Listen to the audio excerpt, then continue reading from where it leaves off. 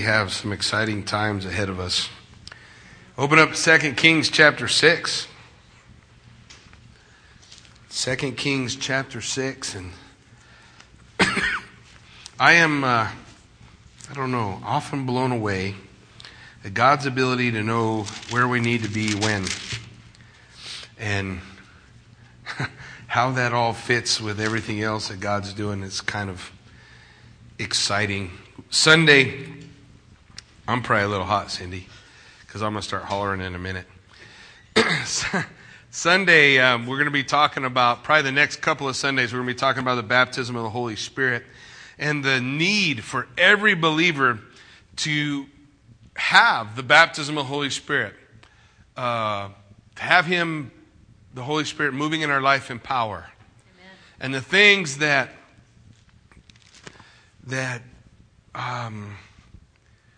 restrain the power of God moving and working in our life.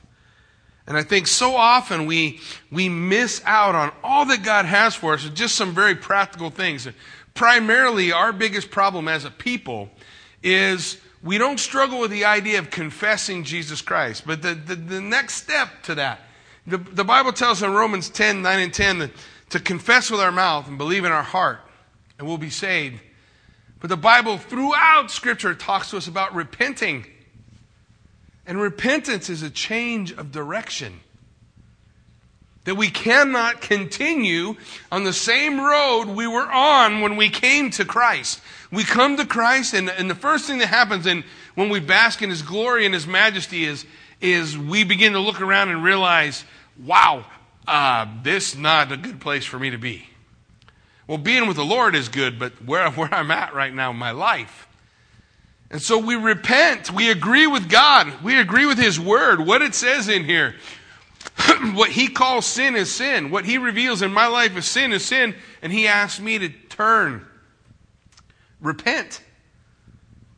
And then we need to obey. We got to confess, repent, and obey. And then will we experience the power that God has in the life of a believer. Not just, for a long time in my Christian walk, there was not the juice I needed to say no when I needed to say no, and yes when I needed to say yes. There wasn't the juice I needed to be able to really bear witness of Jesus Christ with my unsaved friends.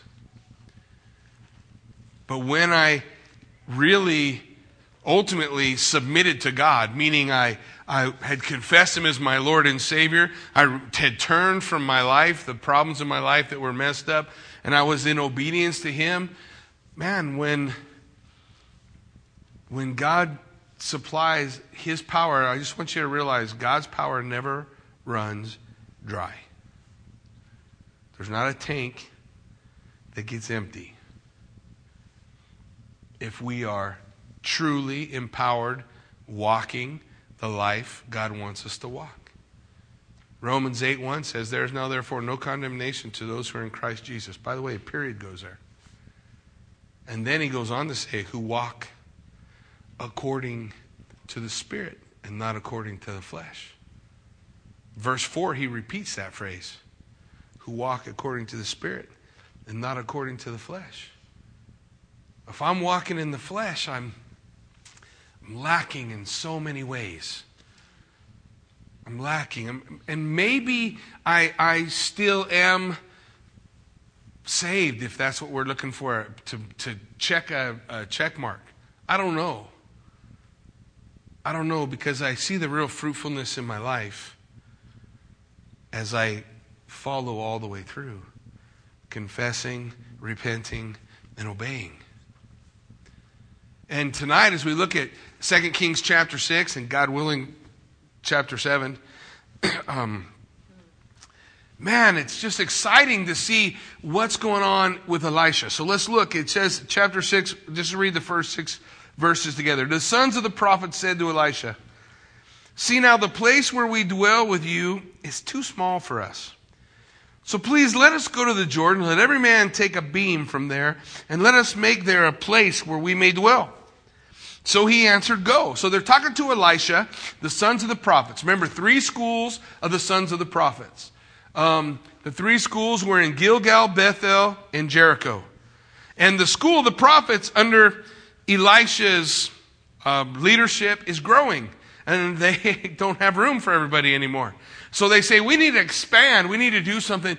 So let's just take everybody and let's go down to the Jordan and let's all cut down a tree. And then we'll bring that beam back and we will build a bigger place where we all fit. So that's their plan. They've got service. They got something that they need to do. So he says, go. And one said, please consent to go with your servants. And he answered, I will go. So he went with them, and when they came to the Jordan, they cut down trees. Man, they're doing the work that God has laid before them. They're in service, right? They're out doing the thing. Whatever the thing, what was necessary was trees needed cut down, a building needed to be done. Sons of the prophets are all together, and they're out there working. They're out there serving the Lord. Serving the Lord. But as one was cutting down a tree, the iron axe head fell into the water, and he cried out, alas, master, for it is borrowed. Well, axes back then were really expensive. Iron was tough to get, especially for the children of Israel. And he had an iron axe head. Now, I want you to consider, he's out there doing work, serving the Lord. And he lost the one part of the tool that he was using that gave him all the power to do what he was doing. The axe head being gone meant he's not cutting down a tree anymore. Now, he could stand there and pretend and swing the axe handle, right? And bang a tree with the axe handle. What's going to be accomplished? Maybe he'll break the stick, he'll hurt his hands, but he's not getting anything done. He's not getting anything done. And the same is true of someone who comes to serve the Lord. So often we come to serve the Lord and we get into ministry and we get involved and we get plugged in. And the next thing we know, somewhere when we were swinging, the axe handle's gone.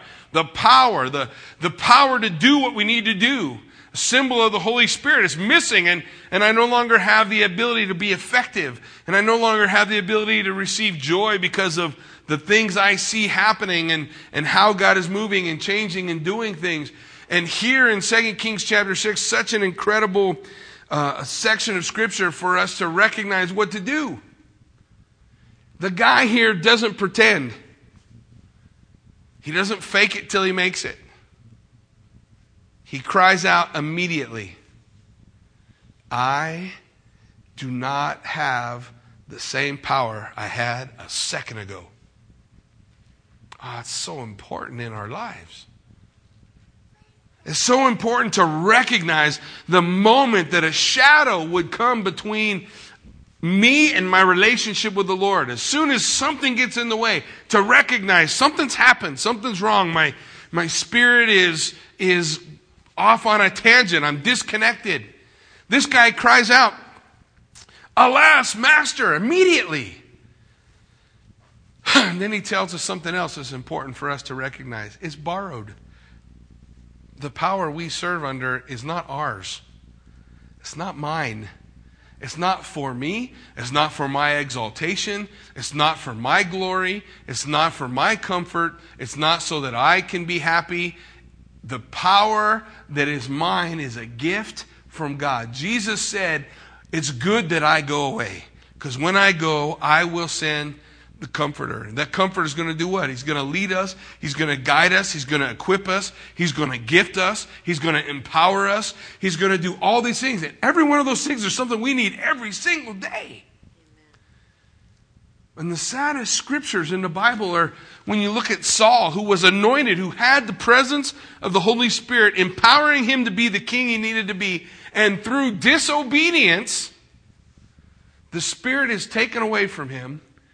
And he didn't know the difference. That's a man who is out of touch. He's out of touch with his God. He's out of touch with reality. And he firmly has himself seated on the throne. And all the power to be effective is gone and he doesn't know it. What about Samson? The Bible tells us when Delilah cut his hair and she said, the Philistines are upon you, he sprang to his feet. And what's the next verse say? He didn't know that the strength was gone. The strength wasn't his hair. The Holy Spirit left him through disobedience. And now he no longer had the power to be effective. And he's chained up. His eyes are gouged out. And he spends the rest of his days down in a hole somewhere pushing a millstone around, grinding grain like a donkey. That's what sin does. To recognize the power is missing. I've lost the power. It's gone. It's not mine. So I need to find out, what do I got to do? Something's happened. He calls to the Lord. And so the man of God said, I love this phrase, where did it fall? Man, if you're a student of the Word, that should remind you of Revelation chapter 2. Why don't you flip over there with me real quick? Where did it fall? Where did it fall? As the Lord is, I love Revelation chapter 2 and 3 because we see 7 letters written to 7 churches dictated by Jesus Christ to John the Beloved. And in each one of these churches, we see areas within our life that we need to address. I think it's a great thing to spend time in chapter 2 and 3 just reading and saying, Lord, where am I in here? And what am I dealing with? You remember the first one? To the angel of the church at Ephesus, right? These things says he who holds the 7 stars in his right hand, who walks in the midst of the 7 golden lampstands. I know your works, your labor, your patience, that you cannot bear those who are evil. You have tested those who say they are apostles and are not, and have found them liars. And you have persevered, and you have patience, and have labored for my name's sake, and have not become weary. Nevertheless, I have this against you. You left your first love. Look what he says. Remember, therefore, where you have fallen. What's the first thing the prophet said? Where did it fall? Where did you lose it? The whole point is, as we're moving along and as we're working in service and we're empowered by God's Spirit to experience incredible things, word of knowledge, just the right word, the right verse at the right time for somebody that you can share with.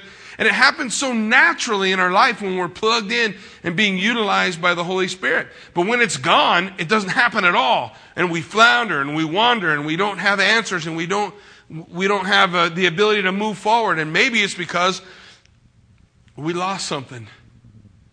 And the first thing God's going to say to us is the same thing Elisha said to the guy who lost the axe handle. Where'd you lose it? Remember from where you have fallen. This first thing he tells him.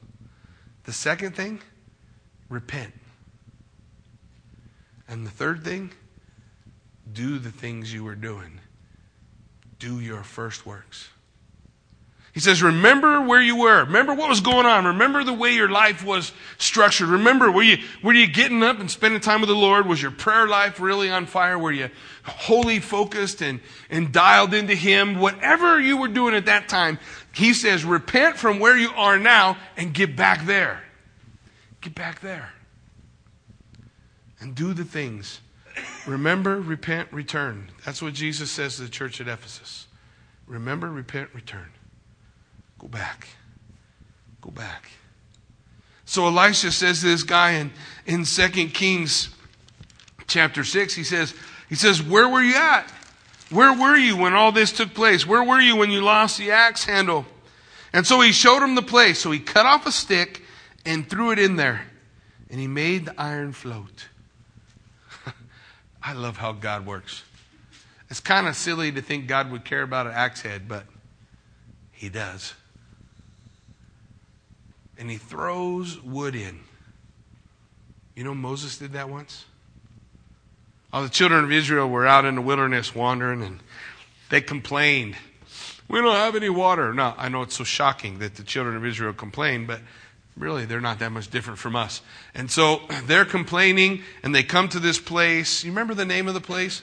The name of the place is called Marah, because the water they found was bitter. And the people ran to the water, and you know how you would if you were really thirsty, right? And sticking their face in there to get a big old drink of nasty, stinky, ugly water. And they come up and they go, oh, this is terrible. Oh, God hates us. And Moses went and he got a stick. And he threw it in the water. And it turned the water from bitter to sweet.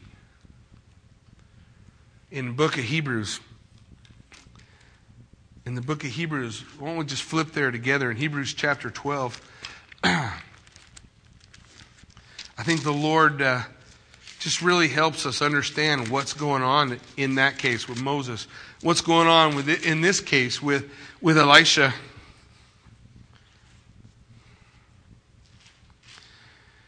He says, therefore we also, since we are surrounded by so great a cloud of witnesses, let us lay aside every weight and the sin which so easily ensnares us, and let us run with endurance the race that is set before us. Listen to this.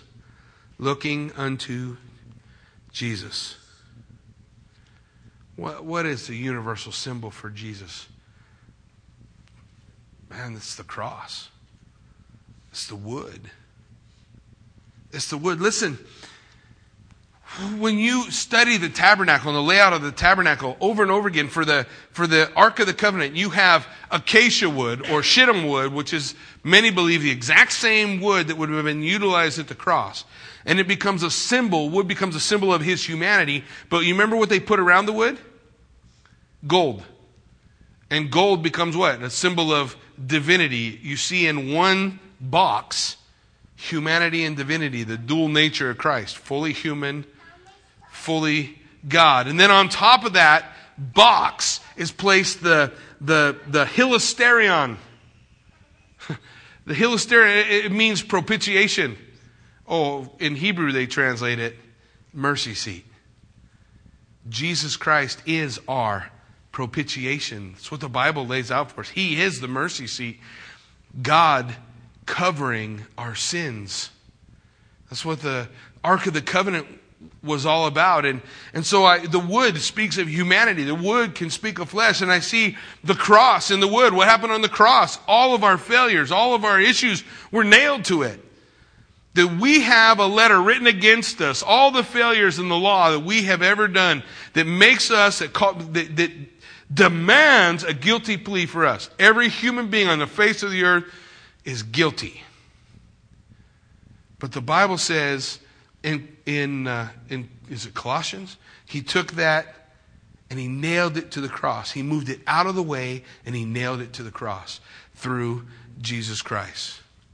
And so when Moses threw the wood in the water, the suffering of Jesus, as Hebrews chapter 12 says, looking unto Jesus, the author and finisher of our faith, who for the joy that was set before him endured the cross, despising the shame, and has sat down at the right hand of the throne of God. It says, for consider him who endured such hostility from sinners against himself, lest you become weary and discouraged in your soul. We begin to get weary, we begin to get frustrated, we begin to get dry. What's he say? Look to Jesus.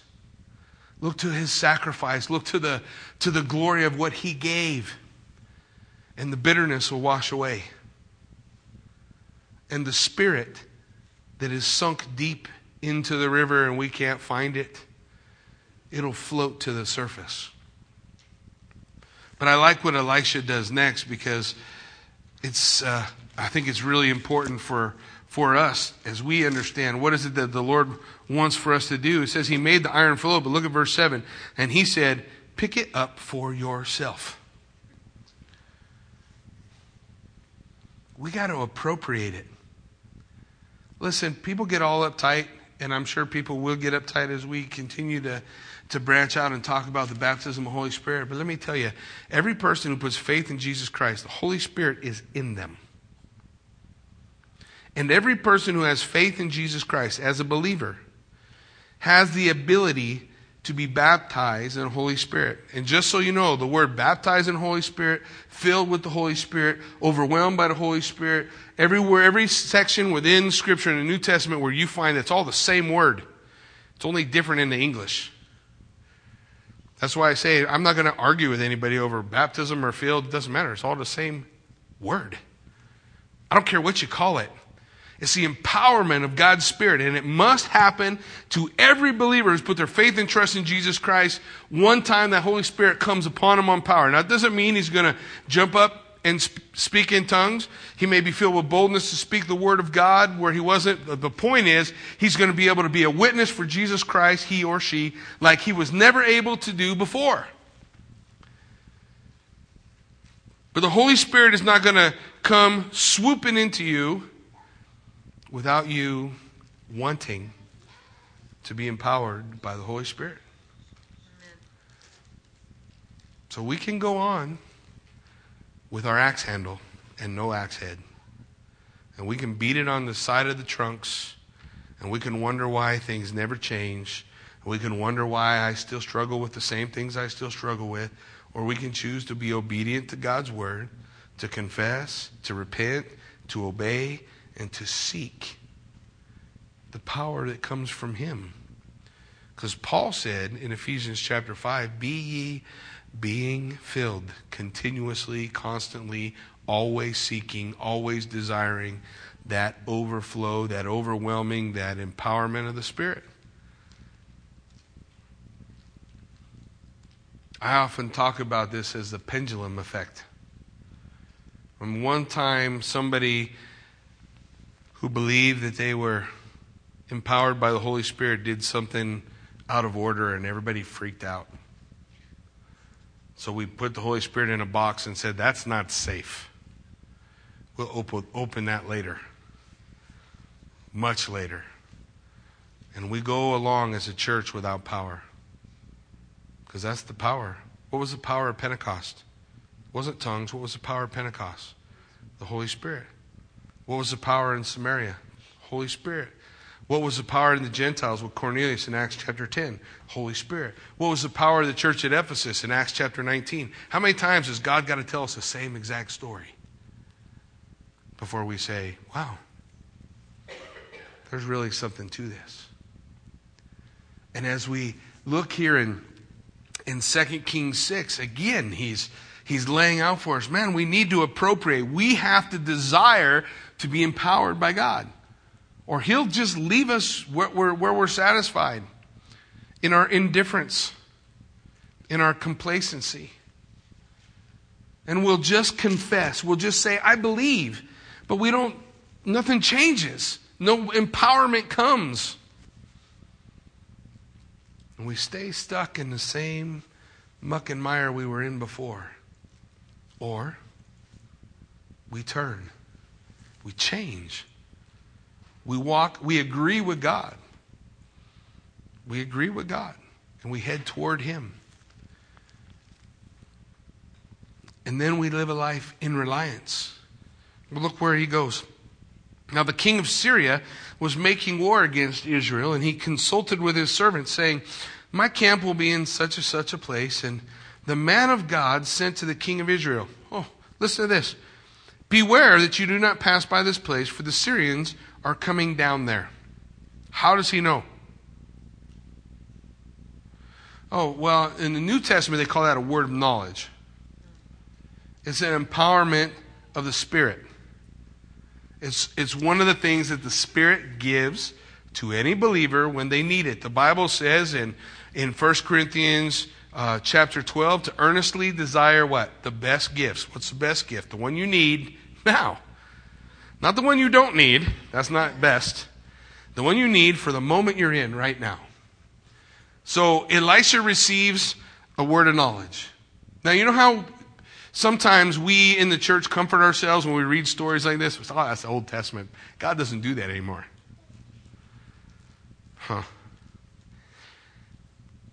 But he does. He does it in the New Testament too. He does it several times in the New Testament, actually. And he still does it in the church today.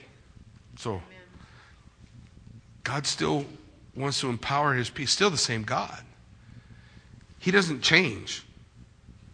We get fearful, but he doesn't change. He still wants to empower the same way. He has a word of knowledge, and he tells the king who hates Elisha. The king's name is Jehoram. And Jehoram is being handled by the Syrians. The Syrians keep infiltrating Israel and attacking them and taking slaves. And so God tells Elisha how they're going to do it. Elisha tells the king, hey, there's going to be an attack, such and such an area, such and such a time. And the king of Israel deals with it. And you think all that deliverance would help this guy. Let me tell you about Jehoram. Jehoram won't ever confess that Jehovah, Yahweh, is God. He doesn't believe that Yahweh, Jehovah, cares about him at all. And he will not repent. So he goes his whole life with no relationship with God. But you watch him just like you watch Ahab and the other guys in the northern kingdom, and God doesn't stop using his prophets to reach out to him. Any more than God stops reaching out for us or the people who we desire to see in a position of salvation. God never quits. Who quits? You and me. God don't quit. He continues to move forward. He continues to reach out.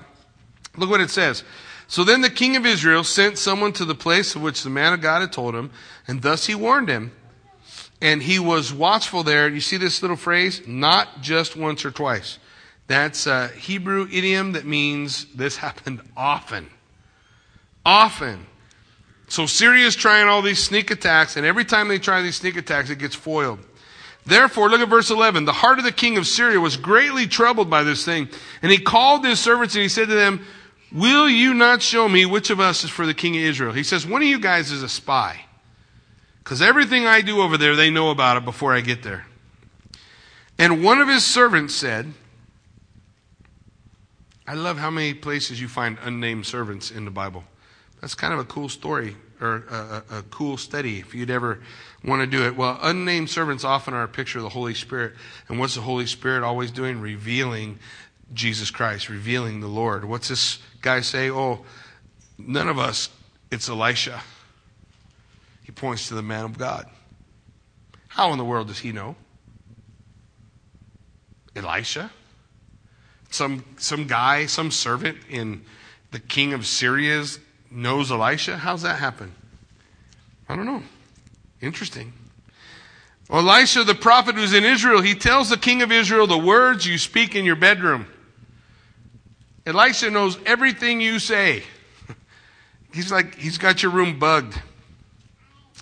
So he said, go and see where he is. Now he says, I know, I'll get this guy, that I may send and get him. And it was told him, saying, surely he is in Dothan. You remember Dothan? Oh, there was these 12 brothers. And one of their brothers they couldn't stand. One day his dad said, go check on your brothers. See how things are going. And so he went to go find them, but they weren't where they were supposed to be. And he found an unnamed fella wandering through the desert. And he said, do you know where my brothers are? And he said, they're in Dothan. So he went to Dothan, and the next thing he knows, he's in a pit, and he's getting sold into slavery. That's the place where Joseph's brothers betrayed him. That's where Elisha is. Therefore he sent horses and chariots and a great army there, and they came by night and surrounded the city. Man, this is one of the wild stories in the Bible. And when the servant of the man of God, now you remember the servant used to be Gehazi. Gehazi or whatever, last week he was greedy and he tried to get money from Naaman, who was healed of leprosy, and he becomes a leper. And we don't see him no more. So now he's got another servant. And this servant comes to Elisha, and he rose early. Man, that's a good servant, right? He gets up early and he goes out, and there's an army surrounding the city with horses and chariots. And his servant said to him, alas, my master, what shall we do? He freaks out. He goes out and he sees the whole army of the Syrians. I love this story. He sees the whole army against them. And Elisha is as cool as a cucumber. He's like still flipping his flapjacks on the stove, making breakfast. Yeah, there might have been bacon. No. Probably no bacon. I can't wait to get some of that bacon in heaven, though. No cholesterol in it. And it grows on trees. Anyway, he's there flipping his flapjacks. This guy comes to him. Oh my gosh, we're surrounded. Listen to what Elisha says. He says, Al-tira. Al-tira. Do not be afraid. Don't be afraid. Listen, in our lives, we are always going to be governed by one of two things. Fear or faith. One of them two things are going to govern us. When we talk about the empowerment of the Holy Spirit, when we talk about God's equipping us for service, when we talk about things that the Lord is going to want us to turn our back from or change in our lives, we are going to face those battles, those strongholds, those issues with one of two things. Fear or faith.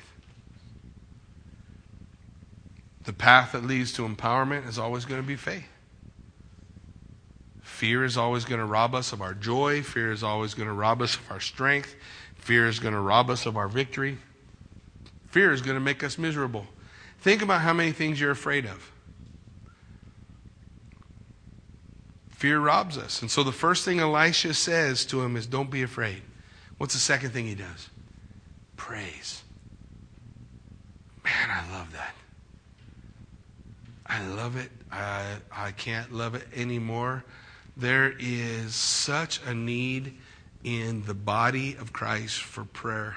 A lot less talking and a lot more praying. We need to be men and women of prayer. Committed to pray. Sometimes, I don't know if you guys have ever experienced this. Sometimes I'll talk to somebody, they'll come and they'll have a series of problems or things that are going on in my life, and I'll say pray. And sometimes, rather than pray, they go out and do 50,000 other things. And then they get to the end of those 50,000 other things, and you know their situation has not changed one iota. And then they'll come back to me. Man, Jackie, it's worse than before. And I say, did you pray? Oh, yeah. Really? Yeah. I said, Lord, fix this. And I kind of looked around, and nothing happened, so I started doing all these other things. Oh, you didn't pray. No, really, I prayed. I said, Lord, do this, and it didn't happen, so I just went. No, you didn't pray. Do you know an example of prayer in the Bible? Let me give you one. There's this guy who was a liar, a deceiver, good-for-nothing guy. His name was Jacob. He did everything in his life was his own way, trying to rob, steal, destroy. He was more like the devil than he was like God.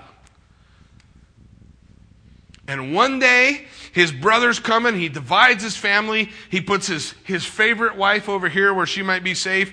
And he tries to lure the guy, Esau, his brother, out with his least favorite wife and her kids over there. And he divides all this stuff up. And he sends all these gifts ahead. And he's got it all thought out. But you know, you can't sleep when there's going to be some big fight the next day, right? You're tossing and turning. He can't sleep. And all of a sudden, the Bible leaps into the spiritual realm. You know what it says? Jacob wrestled with a man. But there's something special about this man. He's losing. But he wouldn't quit. He wouldn't quit. The Bible says he prevailed. Now I know that the Father is invisible, so I know he's not wrestling with the Father. Who's he wrestling with? The Bible tells us that the Word became flesh and dwelt among us and reveals the Father to us. So there's only one person, if it's a picture of God, that he could be wrestling with. It's Jesus Christ. And he wouldn't let God go. He hung on for all he was worth. Hung on and hung on and hung on, and he said, I will not let go until you bless me. I will not let go until you bless me. I will not let go until you bless me. So that man reached down and touched his hip. Lord, I said I won't let go till you bless me. He shriveled up the hip bone and made him lame the rest of his life. Well, in case you're wondering, that was a blessing. Jacob tended to want to rely on his own strength. Now he wasn't strong anymore. he had to rely on someone else. And then God changed his name. No longer Israel, or no longer Jacob, now Israel. You were once a deceiver, now you're the prince of God. You're governed by God. Multiple different ways we can define that phrase. What's the point as I picture that toward prayer? He wouldn't stop. When's the last time we were so moved by something happening in our midst, by God doing something incredible, that we just got down before the Lord and we prayed all night long for that one thing? We cried out to God. We clung to God. We said, Lord, I'm not going to let you go. I'm not going to stop. I don't care if I go to work tomorrow. I don't care how much sleep I got to leave. When's the last time we prayed like that? Because the Bible says in James, the effective, fervent prayer of a righteous man avails much. What makes our prayers effective? That they're in alignment with God. They're in agreement with God's word. What's fervency? Passion. Passion. When we have passion, we are so stoic when we pray. Got it. Sound right. But God doesn't say the effective stoic prayer of a righteous man, does he? He says the effective fervent prayer. God wants to see that passion in us. The passion that just weeps and cries and clings and holds on to God and says, I will not let go. I won't let go. I will not stop. I'm holding on until you bless me. I used to read that story and think, this is the weirdest story ever. I mean, he shouldn't have been wrestling with God. He should have just did what God wanted him to do. But here he is wrestling with God, and God changes his name, and things radically begin to alter in his life. He's not perfect from that point by any stretch of the imagination. But he would not give up. Sometimes we pray one time. I was that person. I would say, my God is sovereign and powerful, and he's going to do what he's going to do. So I'll pray. And either God does it, or he don't. But I prayed. But I had a hard time with the scriptures where Jesus would say, yeah, keep knocking, keep asking, keep seeking, keep coming. And he'd give us examples of crazy people that banged on their neighbor's door until the neighbor would actually answer, or pestered the judge until the judge would do what they wanted. And Jesus likens those things. He makes the example toward the way he wants us to pray. Elisha prayed. The Bible says that Elijah was a man just like you or I. You know what it says next there in James? Elijah was a man like you or I who prayed. And it stopped raining for 3.5 years. But we comfort ourselves and we say, God doesn't do that anymore. Yeah, he does. He does. The church gathered around when Peter was in prison, and they prayed all night long that Peter would be released from prison. And then they were praying the next morning when the angel had already delivered Peter and he was knocking on the door. Nobody would open the door. Why? Because the church was praying. They weren't believing. That's okay. They're praying. They're going after the Lord. They thought it was crazy. There's no way he's there already. We're just getting warmed up. Prayed all night, early in the morning. Yeah. You want to see the church clear out a room? We're going to pray.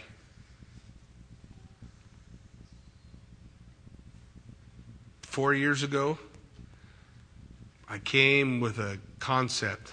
I bet we could get a man or woman to cover every hour of every day in prayer. There's 168 slots. There's about 90 of them open still. 4 years later. Jesus, through Solomon, said, if my people who are called by my name will humble themselves and pray. When we struggle with that concept, some of those time slots are ugly, like 1 in the morning, 2 in the morning. Who wants to get up at 2 in the morning to pray? You know, that just really affects my life. Maybe I need to get myself off the throne. What happens if God's people pray? Well, look, Elisha prayed and said, Lord, open his eyes that he may see. You ever wanted to understand what God was doing around you? Lord, open my eyes that I might see. And the Lord opened the eyes of the young man, and he saw, and behold, the mountain was full of horses and chariots of fire all around Elisha. And all of a sudden, everything changed. When it says, when the Syrians came down to him, oh, what's that phrase again? Elisha prayed. Even though he can look around, he can see the army, he could have just said, well, you just come down and we'll let the angel army wipe you out.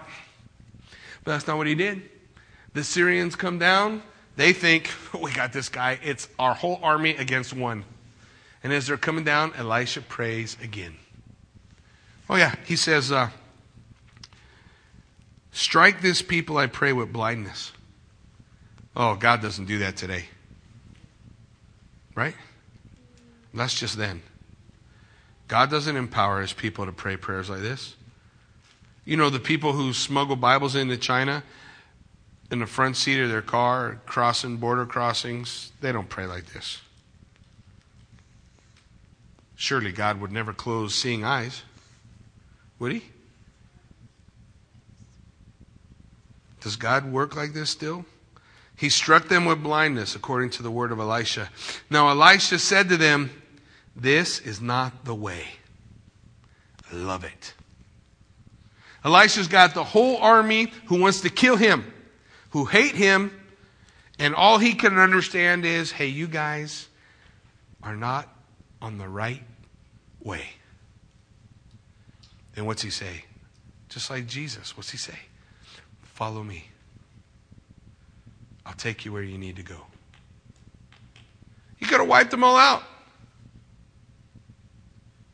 But he just says, hey, you guys aren't going the right way. Now it says the Lord struck him with blindness. And then, this is kind of confusing to me. He says, follow me. So I'm not sure what the blindness is or what has occurred. But whatever occurred, somehow they're able to follow Elisha. I think they just have no clue what they're there for. You ever done that? Sometimes I get up and I take off and I get into a room and I think, well, what was I coming in here for? What was I doing? I mean, I kind of see that as blindness. You know? And I don't know. I mean, hey, if they were blind and they couldn't see, great. You know, maybe he just grabbed the horse of the guy in front and they all held on to each other. You know, it doesn't matter. But it says that the Lord struck them with blindness, and he said, follow me, and I'll bring you to the man you seek.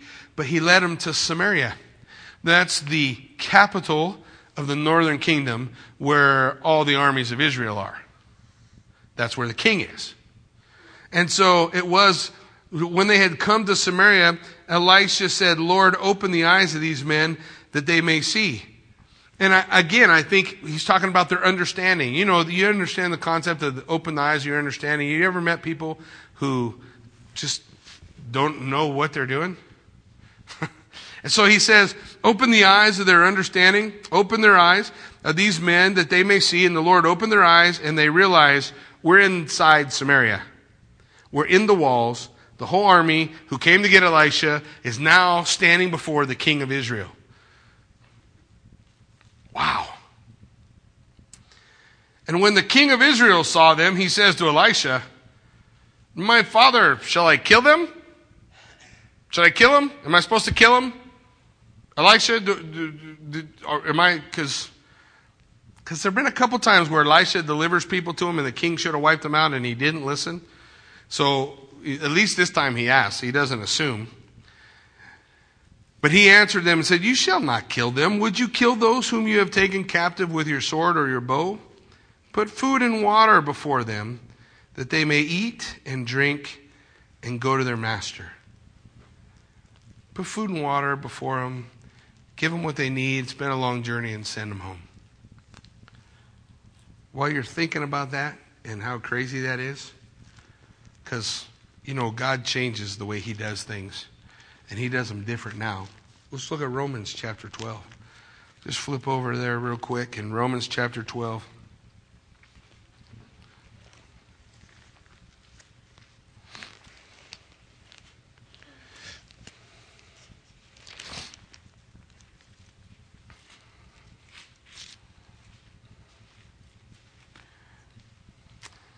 Look at verse 16. It says, be of the same mind toward one another.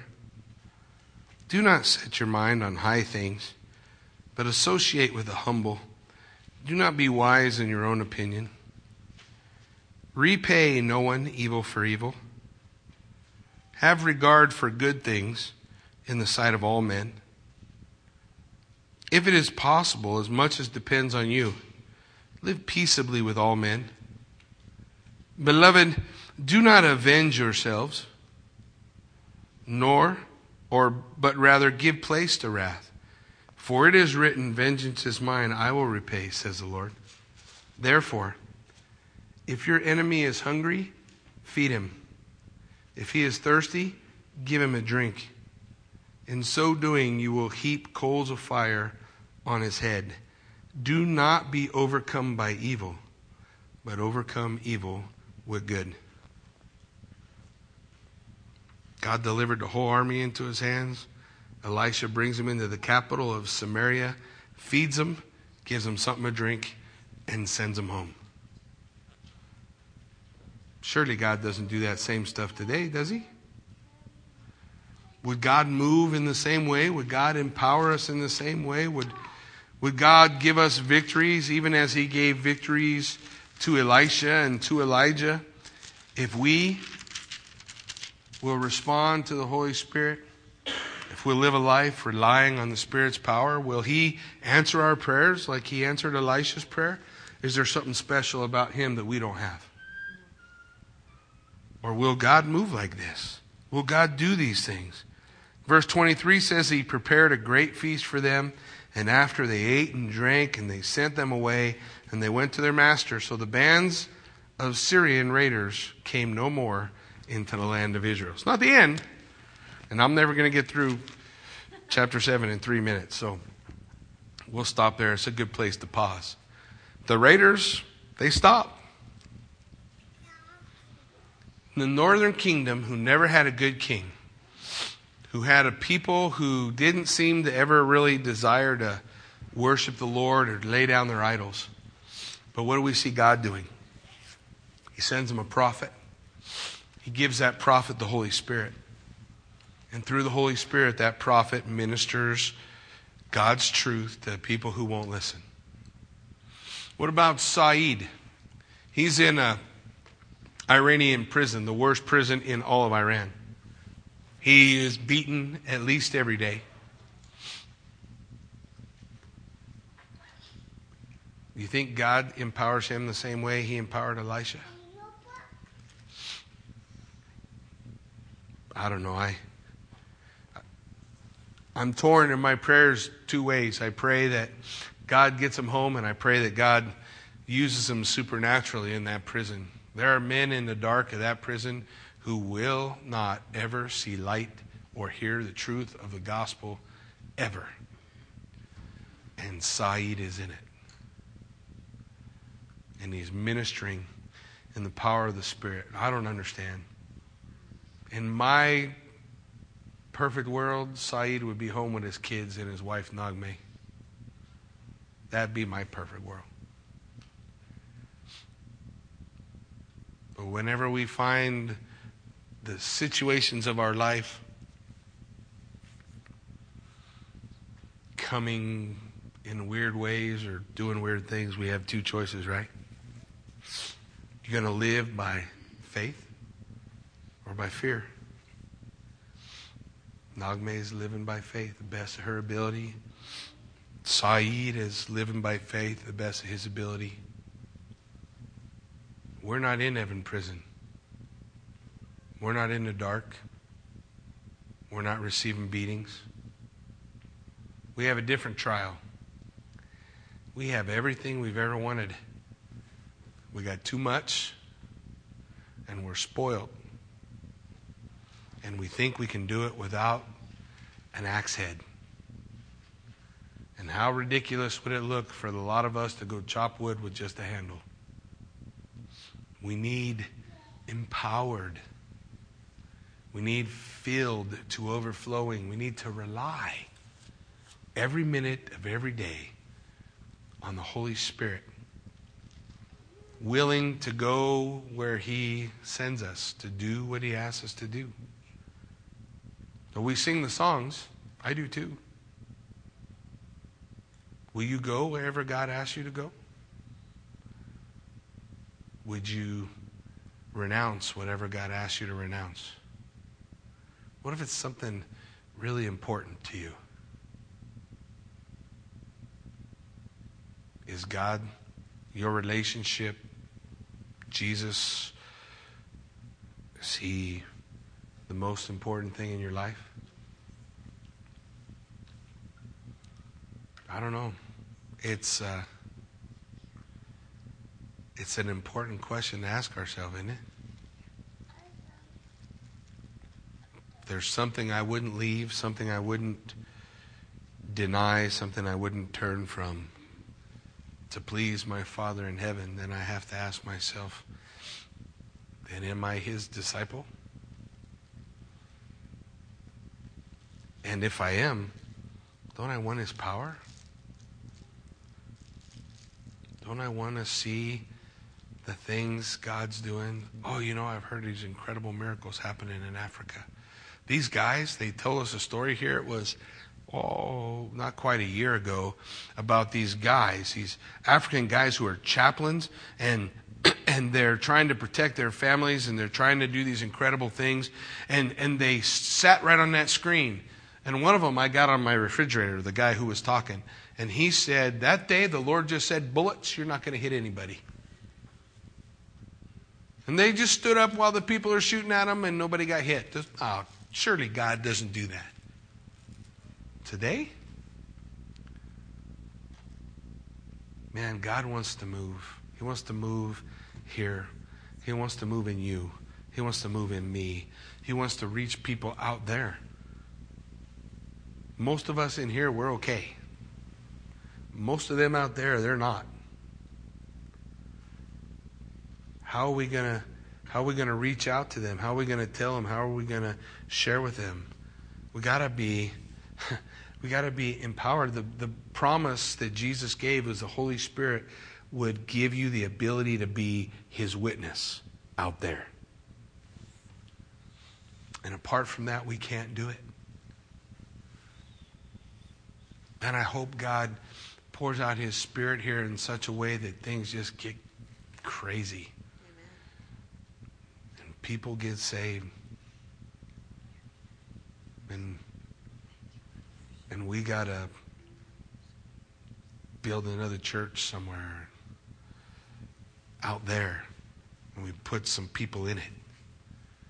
And we tell them to do the same thing. And maybe we put another church over there somewhere. And we put some people in it and we tell them to keep going. Well, isn't that what happened in Acts? Next thing you know, it was everywhere. I think God wants to do that still. I think God wants to empower and move. I think God wants to answer our prayers. I think God wants to move in ways we have only imagined. All we got to do is get on His program. Ask Him, I need that axe. I'm swinging a stick here, God, and it isn't working. He'll give you the axe head. He will. He will. We'll talk more about it on Sunday morning. But He wants to. Just like He did there. He wants to do now. All them people we're worried about, all those people we want to see saved, all those people we'd like to see their lives change, He wants to do it. He wants to do it more than you want it done. We throw around a verse, right? God is able to do abundantly above all we can ask or imagine. You remember the rest of the verse, right? By the power or through the power that works in us. He's going to use us if it's going to happen. Amen? Why don't you stand with me? Let's pray.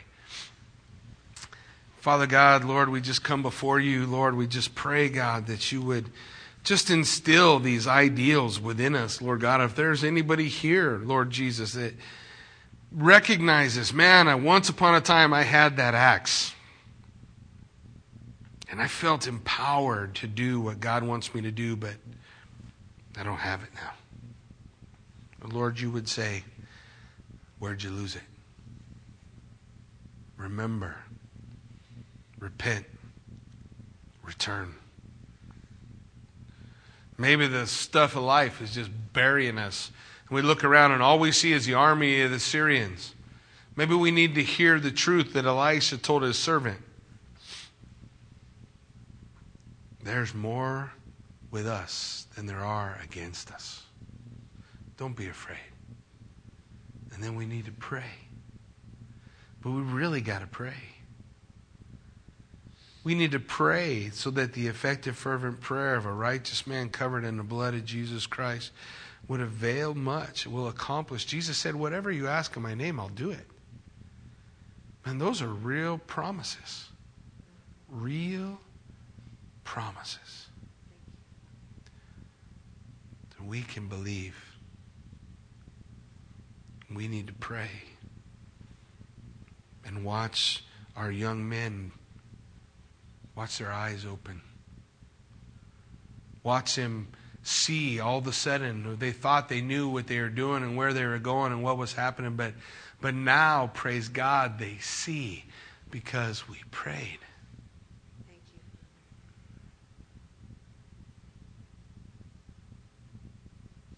Then maybe we need help getting somebody who's on the wrong way, doing the wrong things.